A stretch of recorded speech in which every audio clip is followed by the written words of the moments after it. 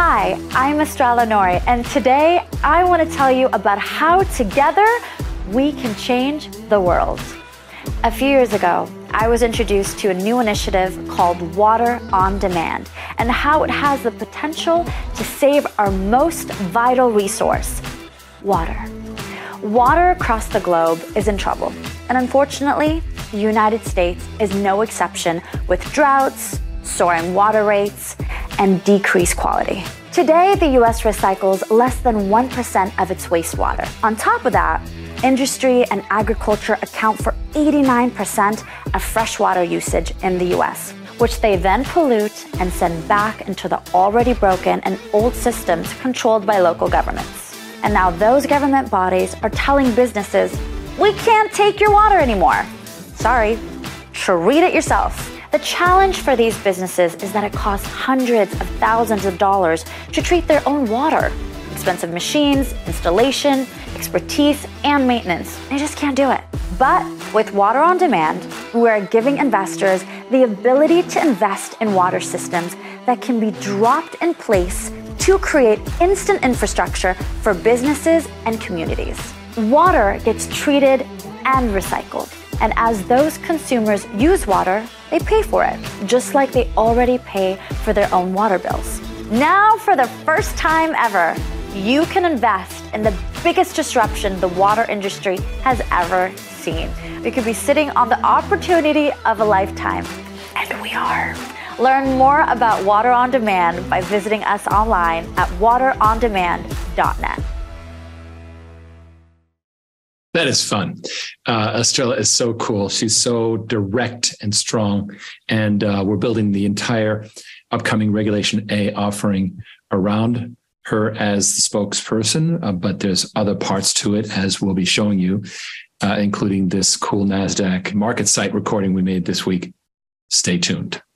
You'll be seeing more about that. But let's go ahead and get started with the presentation. What are the blue gold? And that is now trademarked with the United States Patent Office. And we are really about the emerging income asset that is water. And it's getting more and more exciting. You know, we keep hearing about, how Klaus Schwab is an evil man and so forth. And it turns out its relevance is fading. A lot of people are just not showing up. It always looks the glitziest when it's on its way out the tubes. Literally, Schwab himself is not showing up. Neither is Bill Gates. And the main people who are supposedly driving this. But here's the problem that these guys have. Their vision, of course, is an interconnected global economy. And this didn't happen with the COVID recession. It actually happened starting in 2008. The value of global imports and exports as a percentage of GDP has been dropping from really over 60% down to 56.5%, and it's on its way down, right? That damage to the Davos mission has accelerated over the past 12 months. So last week we had this really interesting interview of Peter Zeihan about this whole issue of deglobalization and who's going to survive and so forth. And the U.S. actually is in good shape. But this also means that the attempts by the World Economic Forum since 1971 to try and knit the world together in this bond that they control is kind of becoming a problem. And the world is becoming a much more disconnected place. And there's some of that's actually pretty good. Why have a supply chain that stretches, 5, 8, 10,000 miles, right? And sure enough, the United States is pushing ahead with a robust industrial strategy aimed at boosting its prowess. And that is really what we're experiencing in Texas, where, as you know, our revenues Q3 2021 and Q3 2022 tripled. And that's recognized revenues. That's, properly disclosable recognized revenues. And we think that we'll end up pretty much in that range by the end of the year. Why? A lot of it has to do with U.S. sourcing and the fact that we sold so much consumables. I think our consumable sales were right up there with the rest of the business. So very exciting. So that's an interesting situation and worth looking at and remembering that it's really going to be about island regions of the world. Okay, population growth and decline. Well, you know that some countries are winning the game, some countries are losing. Let's take a look.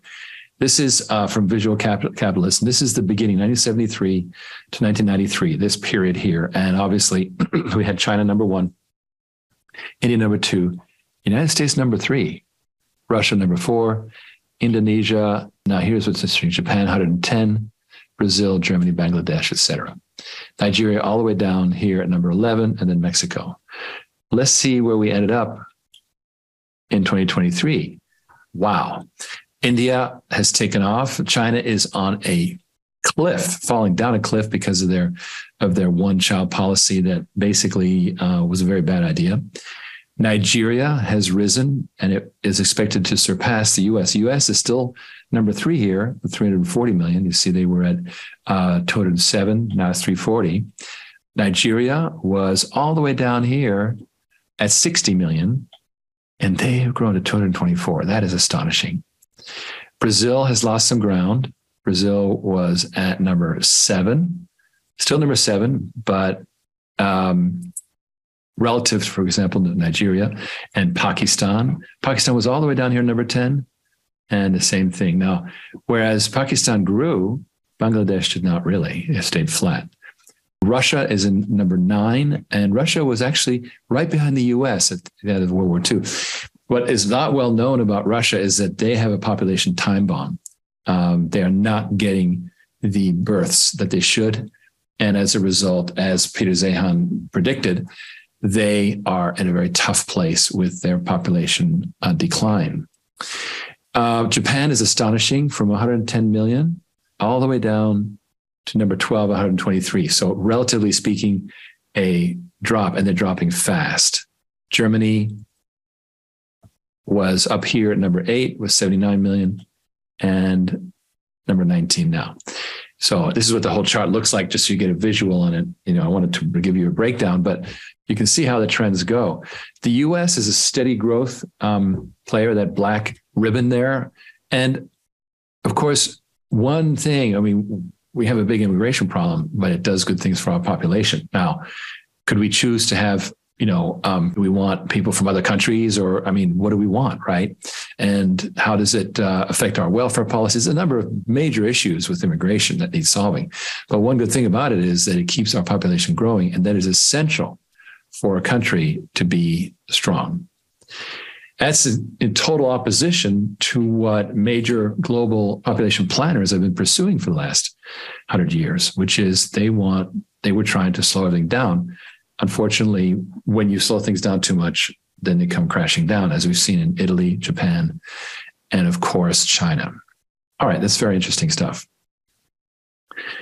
Real estate. What's going on in real estate? Well, there's actually some booms going on. For example, where I live, Clearwater, Florida, there's a nice little boom going on, residential.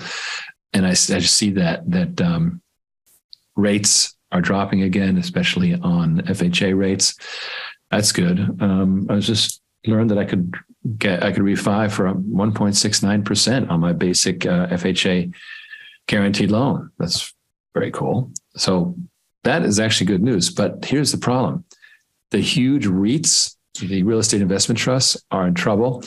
There is a lot of redemptions going on that are hitting people, pulling out cash. And when you can't get your money back, that only makes things worse, right? And then that was BlackRock. And then we also have,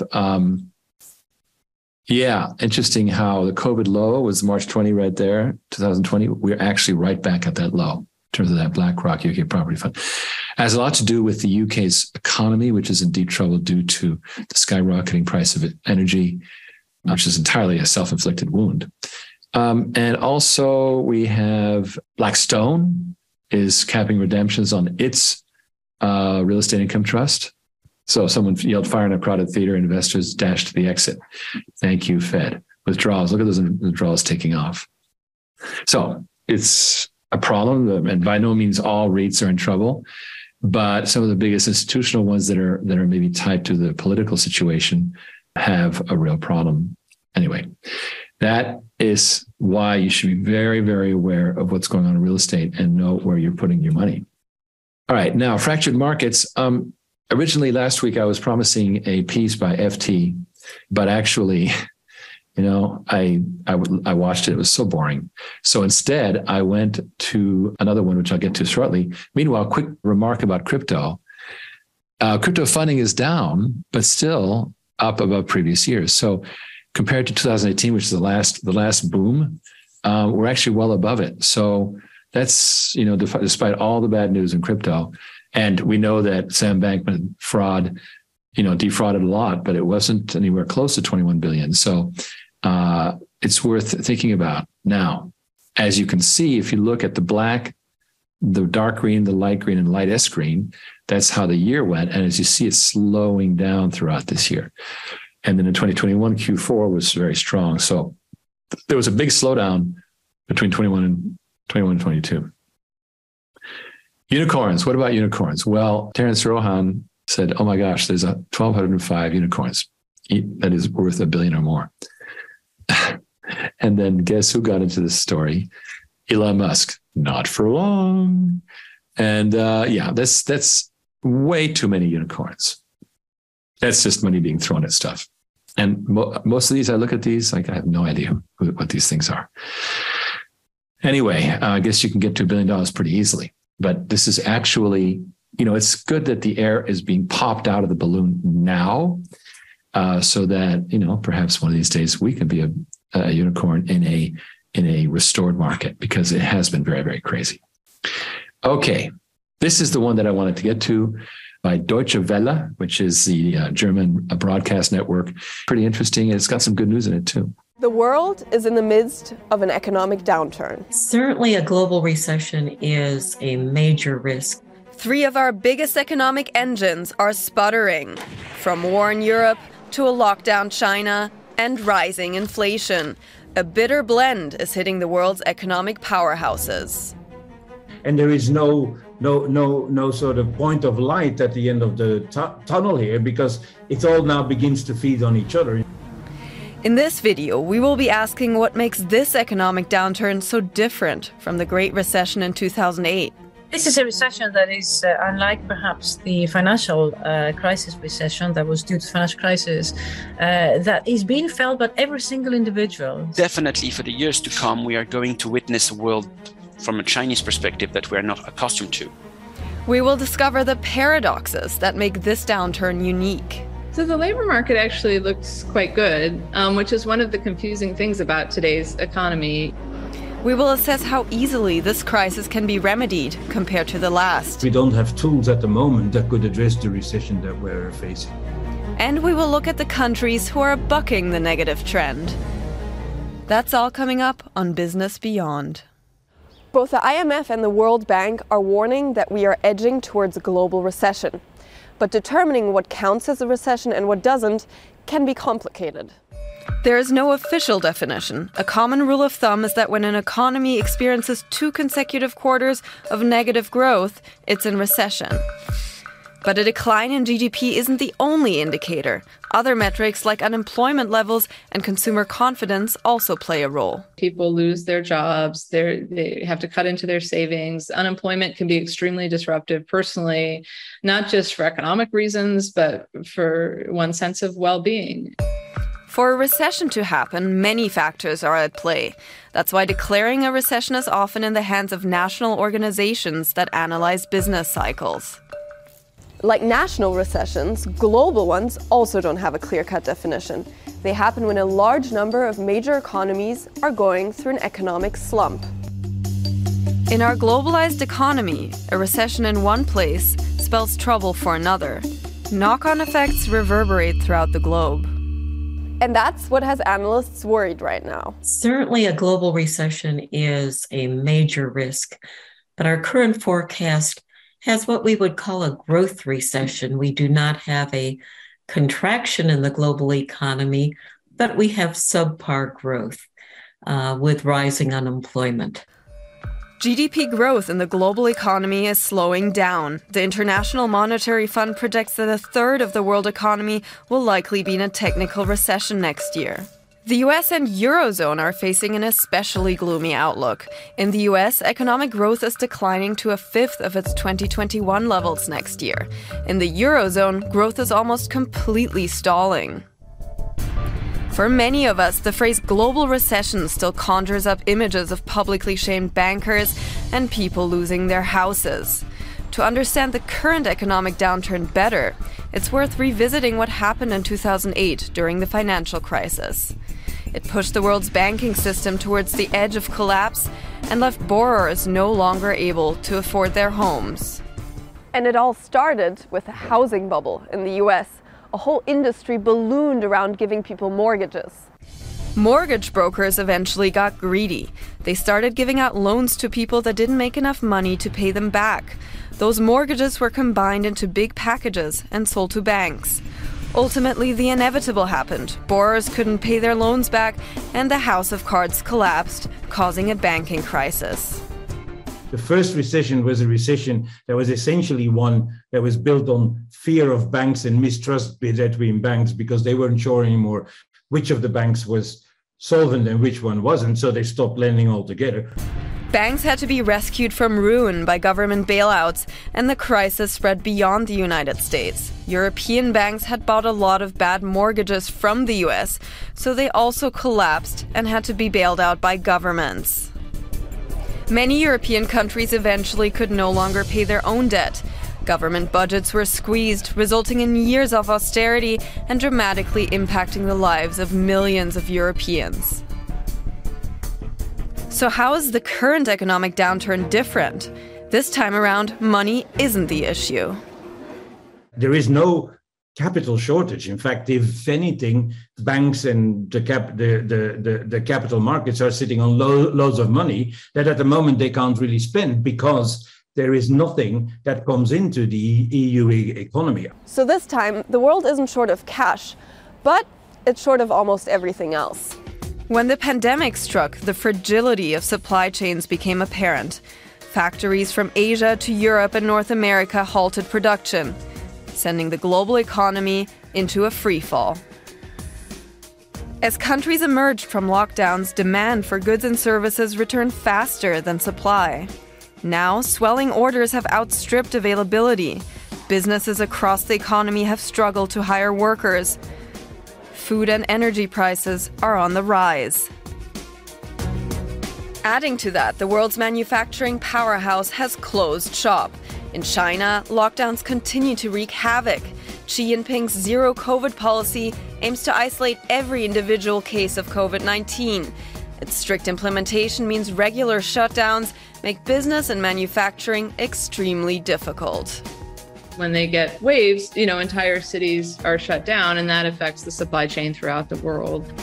Now, shortages of one thing have turned into shortages of another. A scarcity of semiconductors has halted car manufacturing. And unlike during the US-led financial crisis, it's Europe that feels unique pressure now. With the world's supply chains in trouble already, one added factor made for the perfect storm on the continent: the war in Ukraine. Which woke us up to the realization that Europe is relying on it for one of the most important inputs for its production, namely energy, on a very, very unreliable partner. For decades, Russia was Europe's main provider of gas, delivering almost half of the bloc's gas supply. But that's drastically changed this year as Europe has rushed to find alternative energy sources. Europe needs to reduce energy demand by 10%. That already means that we will get into an economy that produces much less. But it's not just energy that's become a casualty of the war. Ukraine is one of the biggest agricultural exporters in the world. Since the Russian invasion, food prices are on the rise. For the European and for the global economy, supply shortages and a drastic rise in food and energy costs make for a toxic cocktail. If the demand stays the same and the supply of a good falls, then the price rises. If you have that across the economy as a whole, in the labor market, in many goods markets, in energy markets, and in food markets, then you have a generalized inflation for the first time. The world is facing an inflation crisis. The US, the United Kingdom, and the Eurozone are especially feeling the price surge. In the EU, inflation is the highest it has ever been. In the US, it's at a 40-year high. High inflation is a major challenge for all of us. Around the world, too much money is chasing too few goods. That means items we need for our day-to-day lives are getting more expensive. It's also what makes this economic downturn so different from the last. This is a recession that is unlike perhaps the financial crisis recession that was due to financial crisis, that is being felt by every single individual, simply because all of us have to use energy at home. And all of us understand that when inflation is high, with the purchasing power of our salaries or of our income and of our wealth reduces. The cost of living crisis confronting the world is now causing a shift in global economic policy making. Central bankers say they've had enough of rapid price rises. We took today's decision and expect to raise interest rates further because inflation remains far too high and is likely to stay above our target for an extended period. We have both the tools that we need and the resolve it will take to restore price stability on behalf of American families and businesses. Price stability is the responsibility of the Federal Reserve and serves as the bedrock of our economy. In 2008, central banks in Europe and the US reduced interest rates to encourage banks to start lending and help economies weather the storm. This time, they're flipping the script. For every central bank that is currently cutting interest rates, there are now 25 that are raising them, according to Deutsche Bank, a ratio that hasn't been seen in decades. By making it more expensive to buy a car, get a mortgage, or use a credit card, they hope to reduce people's spending and slow inflation. But the tools that will fix rising prices also stall economic growth. It means that we have two problems. We have both low growth and high prices. And therefore, the policy mix that needs to address this crisis needs to be quite different. And also, the policy mix is a little bit more awkward, if you like, in terms of meeting the two problems. Central banks are facing a difficult balancing act. Raising interest rates could further sink a rudderless economy. Doing nothing means letting inflation run loose. There's several real questions that will determine how the next year plays out. First, how effective are central banks in reducing the inflation without sending the economy into, a worse recession that would be required? It's very difficult to get monetary policy just right because there are substantial lags in the system, right? So what's perfect for today, policy-wise, we often can't tell until 6 months down the road. And something else feels different about this economic downturn, especially in the world's biggest economy, the United States. For many people, the word recession means worrying about losing your job. That's because the two usually go hand in hand. In the US, GDP went down in 2008 and unemployment went up. This July, the country's unemployment rate was the lowest it has been in half a century, and it has stayed exceptionally low since, despite an economic downturn. So the labor market actually looks quite good, which is one of the confusing things about today's economy. You have some indicators that look very positive and consistently so, and you have some indicators that are far more worrisome. But the labor market indicator in the US in particular is very strong. Unemployment is quite low. Labor force participation is good. Job openings are high relative to the number of people seeking jobs. So this is a time of enormous labor market opportunity and strength for a lot of American workers. This is a unique time in the US. Companies can't afford to lose employees because many of them are having problems finding workers in the first place. But the US is facing a paradox. Despite a strong job market, people are worried, especially those looking to start their careers.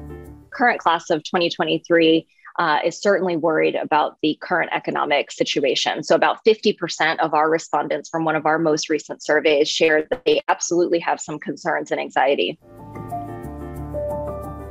Things are looking good and gloomy at the same time, and that is making Americans feel uneasy. Consumer sentiment is a measure that shows how people feel about the economy and whether they will spend or save their money. Right now, people are only feeling slightly more optimistic than during the 2008 recession. And what does that mean for the future of the US economy? The job numbers are looking much rosier than during the last economic downturn. But how people— I'm getting comment from Ray Laban. All this is informative, but disconnected from the topic at hand, Origin Clear. Actually, I'm getting somewhere with this, and I think it's worthwhile. But let me go ahead and just, a lot of this you know already, so I'm just going to go ahead and fast forward here a little bit, because there's some good news at the very tail end of this that will, I think, give us some context, and then we can comment on it. So thank you, Ray. Inflation is so low is because it's administered price there. And because that has kept that low, the central bank has not been under so much pressure to hike. The subsidies have amounted to a hefty bill for Indonesia's government and might not be sustainable in the future. At the same time, rising commodity prices around the world have actually helped this economy. Indonesia's coal exporters are bringing in record earnings. The country is looking at a promising 2023. So at 4.7%, I would still say their growth outlook is looking pretty resilient next year, especially when we talk about major economies entering recession. At the beginning of this video, we looked back on the recession of 2008, and we asked how this economic downturn will be different. What the experts we spoke to described was a crisis not triggered by banks, but one partially set off by war and by politics. There's some things that are inevitable, like standing up for democracy, as the Europeans and as Ukraine and as the United States are trying to do right now. I think, the cost of that is not zero, right? But some things are worth paying a cost for. Of course, governments should do whatever they can to cushion their citizens from these costs, but I don't think telling citizens that the cost is zero is realistic or true. And there are some things in life that are, worth making a sacrifice for. With bank bailouts and regulation, policymakers had the tools to react to the financial crisis. But much of what's happening right now is outside of policymakers' control. The mechanisms to address the supply side crisis are nothing more than invade China and force them to produce semiconductors, invade Russia and force Putin to stop invading Ukraine and loosen energy supply and so on. And that's obviously not going to happen. So we don't really have tools in the normal state of affairs. We don't have tools at the moment that could address the recession that we're facing. While central banks intervened to stimulate the economy in 2008, they are adding to a downturn this time. The medicine against rising prices is also poison for the economy. And unlike the 2008 financial crisis, this downturn is having a much more obvious impact on our daily routines. Everybody understands that we cannot switch on the heating the coming winter as much as we did in other years, or we are going to see an exorbitant bill. Everybody who has a car will have seen it in the run-up to the in the run-up to the energy crisis, how petrol was so expensive in filling up the car. So this is a crisis that I think dissipates across everybody in the society, and therefore it's much more felt. It's not just about the economic impact. The households feel it. You feel it immediately in your household income. But there are also positive developments that run opposite to the financial crisis. We are in a moment where there is great talent shortage. And so even if we do go into a recession, there's still lots of jobs that are available and that are out there. We are at a unique inflection point in the global economy.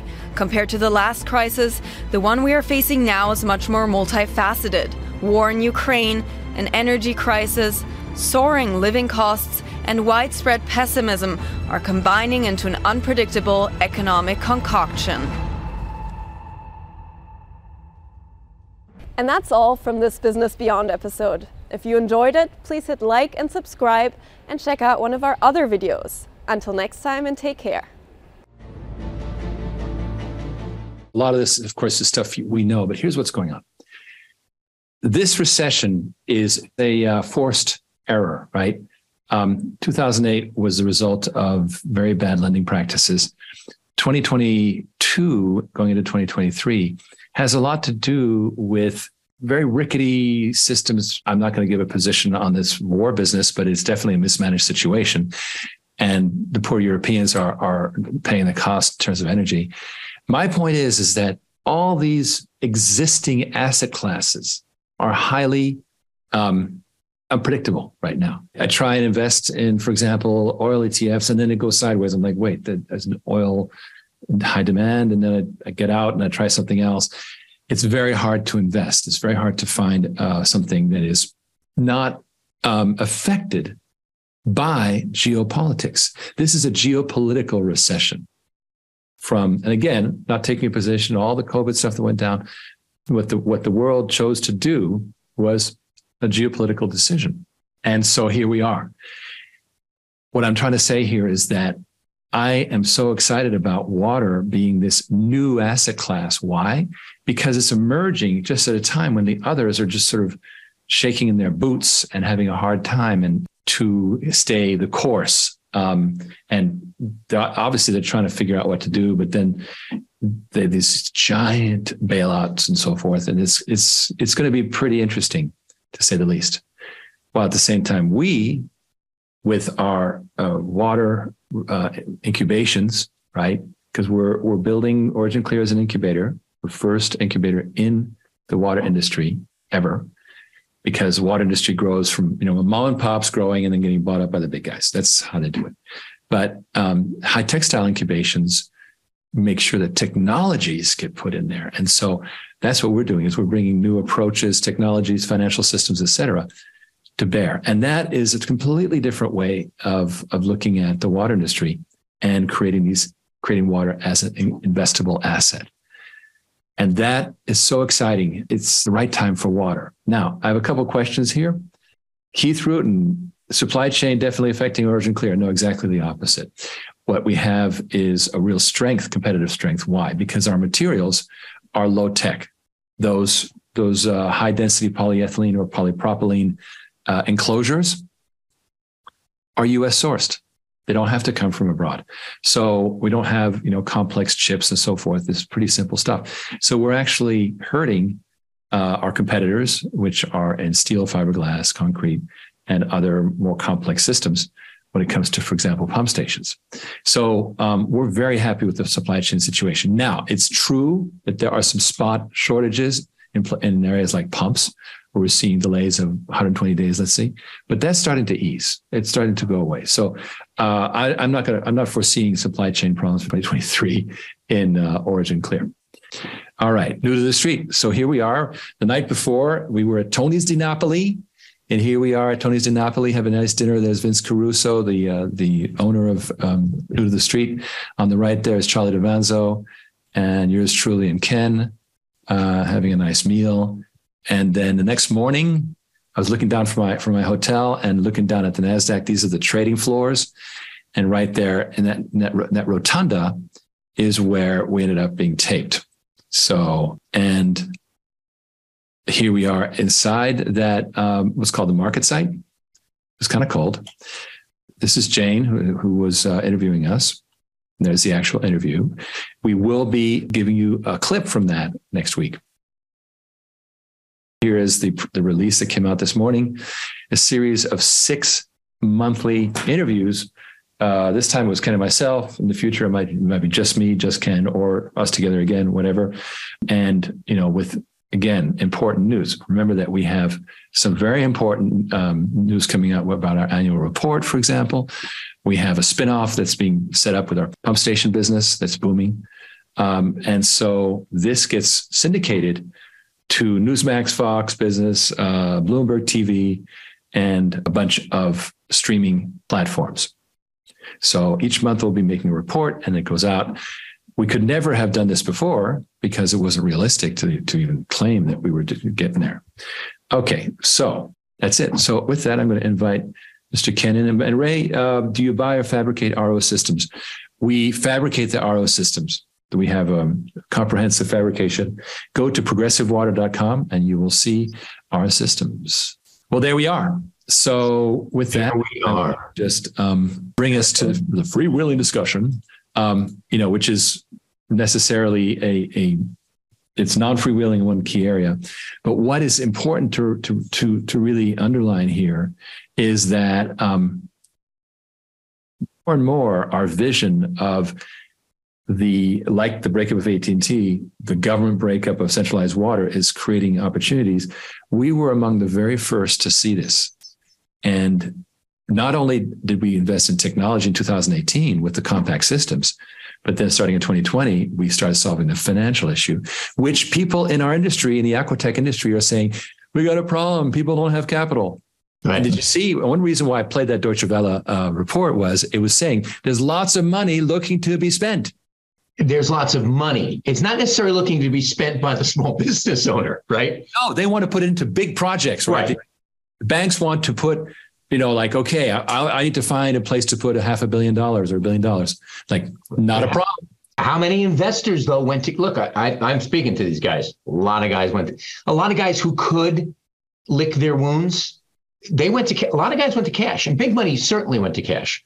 So if you think that the big institutional money were the guys who took a 70% dive in Facebook and Tesla, think again.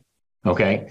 They went, maybe they didn't go short, but they certainly closed out their long positions at some of these highs earlier in the year, because there were a million signs that this was coming, right?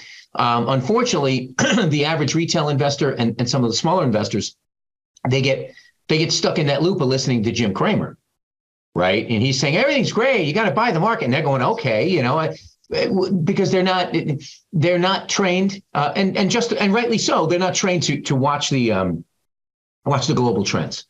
What I love talking about, and Jane was a great interview. And it's funny because she got it right away, and it's always fun, right? Because sometimes you find yourself having to explain the concept a couple of times. She got it immediately. To expand on your point, what we're doing today was impossible without the marriage of financial technology and miniaturized, containerized systems, right? The minute you dig a hole, it's absolute risk. It's absolute default risk. You cannot do a water as a service, water as a service model unless it's, a city, a municipality, someone who's default proof. Yeah, if you're Procter & Gamble or Coca-Cola, you have exactly right. So if you're and they guess what? They don't need you. They bought it, So, and I was explaining, so Anheuser-Busch, Pepsi, all those guys who would be fabulous for a commercial, in other words, non-municipal, kind of private sector use of this of this modality. They don't need the money. So unfortunately, 90+% of the water pollution is not coming from Anheuser-Busch or Pepsi. It's coming from the smaller end users who have that it's the money conundrum. And, I'm really looking forward, we kind of touched on the subject in this week's interview, but to be able to kind of continue to expand on that in pieces, I think will be very interesting. Yeah. And there's things coming, for example, the water on demand pilot programs. I'm going to make a note to report on that next week because we're well along with some of these pilot programs.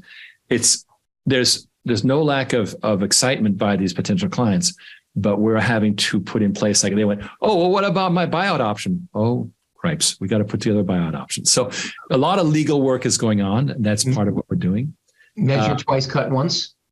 Well, we cannot do a 15-year service contract that puts you upside down. Right, exactly. So it's measure 10 times, cut once. Right, I got it. Yeah. We're being very, very deliberate. And sure. Colin Sherman joined us as project engineer, and I think for Water on Demand. So I'm going to bring him on. That'll be a great show. So next week we will have some clips from the taping. We'll discuss the pilot programs for Water on Demand. We'll discuss Colin Sherman, his role as he comes on. He's getting rid of his prior assignment, and he'll be ending up full time pretty soon. And he's just a fantastic project engineer because he's got to take over that. There's a lot of work there to be done. So we are rolling things out, and there's also going to be very interesting announcements coming about how we're creating more value inside Water on Demand with intellectual property. But I'm getting way ahead of myself. So with that, I'm going to say, bid you all a fun to do.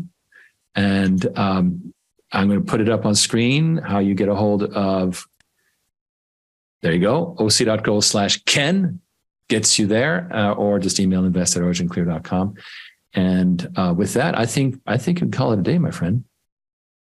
Or a night, as it were. Well, it's a day in Hawaii, okay? That's true. It's like lunchtime for me. It's just like, oh, it's only half a day today. Ken, you're doing a great job. Thank you for the hard work, and let's keep on rocking. If you're interested in what's going on, please schedule with Ken. Thank you so much, everyone. Good night, folks.